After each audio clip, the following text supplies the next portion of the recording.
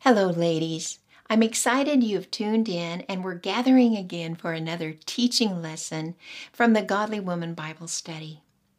In everyone's day, priorities can become obscure, our goals forgotten, and our time stolen.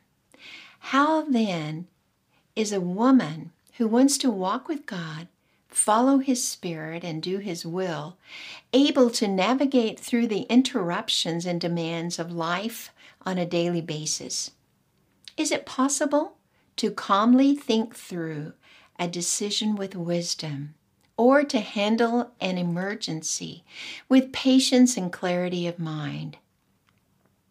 Sometimes it seems as if family or job or friends steal our time by their demands or needs. Every morning when you rise, how different would your day be if you prayed, "Lord, I give my whole day to you. May I walk with you in all you have planned for me. Amen." Oh, ladies, the outcome of those 24 hours would indeed be gloriously stamped in time for His glory and honor. Before we begin, Irma has some excellent insights on this chapter. Let's hear from Irma's heart to yours. She says, "Greetings, ladies. How many times have you said, or at least thought, if I only had more time? The difficulty, however, is not time or the lack of it, but a problem within ourselves. We waste a great deal of time due to our own disorganized habits. Our day ends and we wonder what we actually accomplished. When we are pressured by time, it means we are doing the wrong things or doing the right things the wrong way. May this lesson help you prioritize and use time in a way that glorifies God. Love, Irma." Ladies, let's pray before we begin and ask God to help us with this lesson. Dear Father, you have given us time. Although you live outside of time, you are present with us in time. As we look into this chapter, Father, please show us your thoughts on time and how we can set our goals and priorities daily to honor and glorify you. In Jesus' name, amen. Today we will look at what the Bible teaches about time. Secondly, priorities and goals. And thirdly, the practical application of these truths.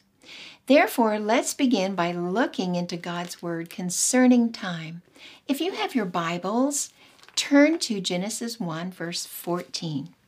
It says, "Then God said, 'Let there be lights in the expanse of the heavens to separate the day from the night, and let them be for signs and for seasons, and for days and years.'"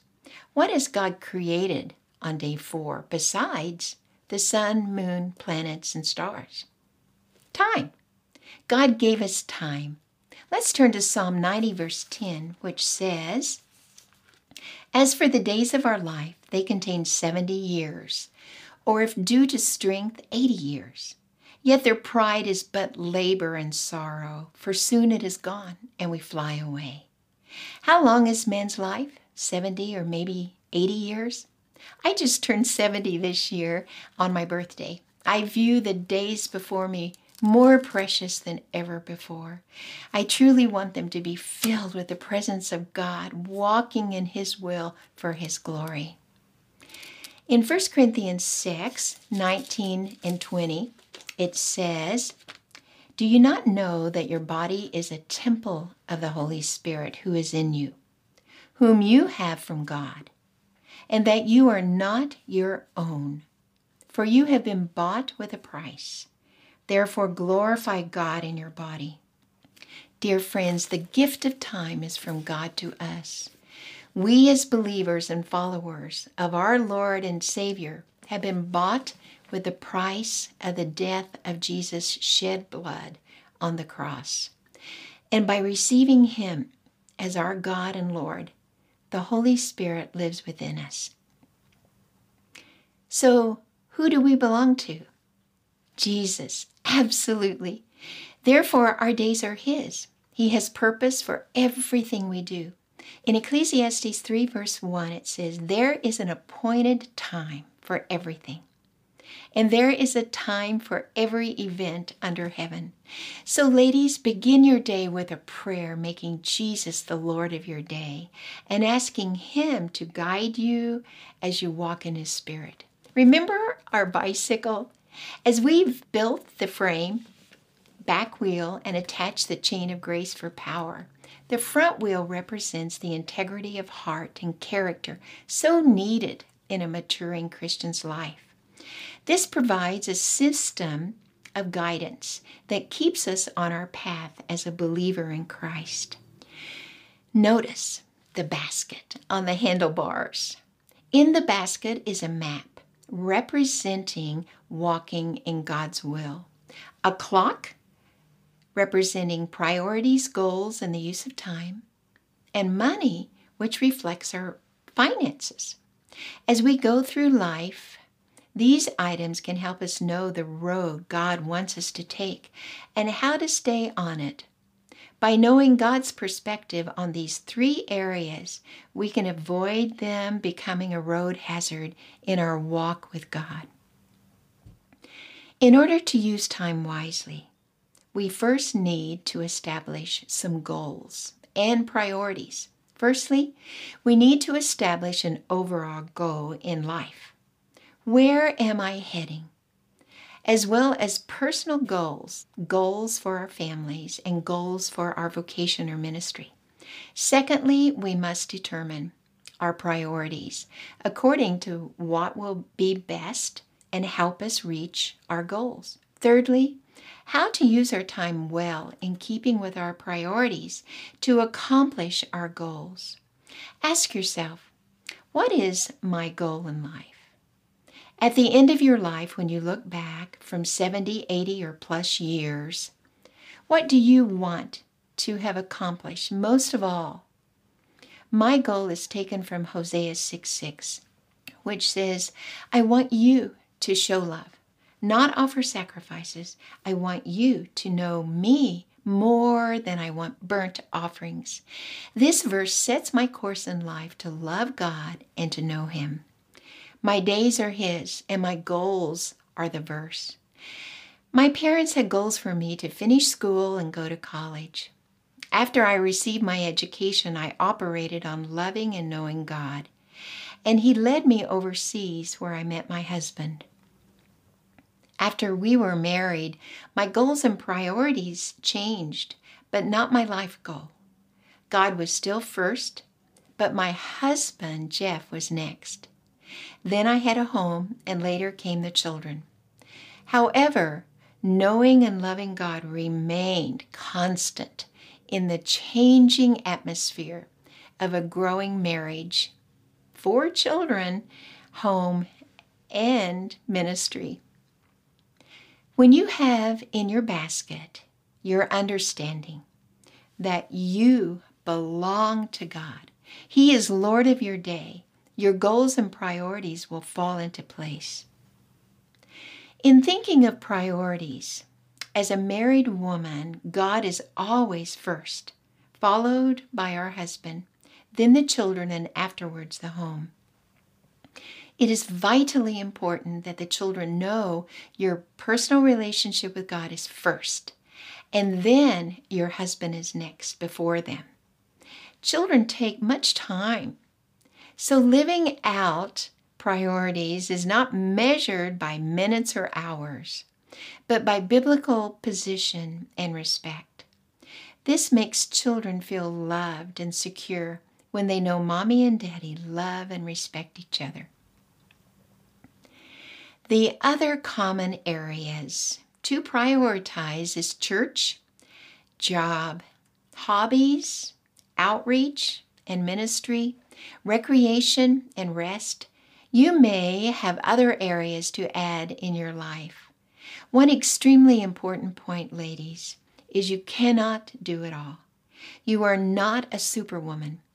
If you are a wife and or mother, you need to give proper priority to this call by God because it's a full-time job with rich rewards. Let's move to goals. If you've ever shot an arrow, you know there is a target that has rings around it for which you are to aim and hit. Excellent archers practice hitting their target, which takes time, practice, and a clear goal. So it is with us as maturing godly women. We must have a clear goal. Let me encourage you to make them simple, attainable, and measurable. A goal of exercise could be an early morning walk around the block 3 times a week. An excessive goal would be to walk 3 miles every morning at 5 a.m. and then run back to your house. Can you see the simple, attainable, and measurable difference? You can also have goals for yourself, your marriage, family, home, and ministry, recreation, and even rest. Before you plan, pray and ask God, what do you want me to have as a goal for? And then fill in the blanks as you listen for His guidance. There are other ideas you will learn from your study, but one particularly stands out to me, and that is to plan, leaving a margin for the unexpected. By this I mean if you have to be somewhere at a certain time, set your goal to be ready 5 to 10 minutes early. If guests are coming, allow a margin of time to rest and pray in those moments before they arrive. Do as much as you can before they arrive, leaving a breathable margin for you to not feel rushed. This one principle has helped me throughout the years. I would like to demonstrate the importance of priorities. Let's take this plastic bottle and symbolize it as your life in one day, 24 hours. So this represents a 24-hour period. When you wake up, the first thing you do is perhaps do some cooking. So let's put that in our little 24-hour period. But then, you get distracted with other activities like just looking out the window, walking around, thinking, looking at magazines. And before you know it, your husband has left and it's time to do some cleaning. So you add that to your day. But then you realize that you need to go to the shops. And so instead of walking, you get your bicycle out and you go to the shops.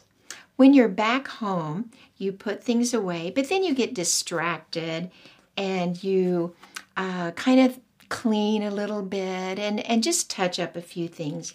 Then you get a telephone call and the neighbor is wanting to chat and tell you all about everything that she cooked the day before and somebody coming. But that conversation goes on and on and on. And then somebody drops in and oh my goodness, they stay until it's almost dinner time. My goodness, look at your day. And not once did you read your Bible or pray. Let's start your day over. So let's take everything out and start over.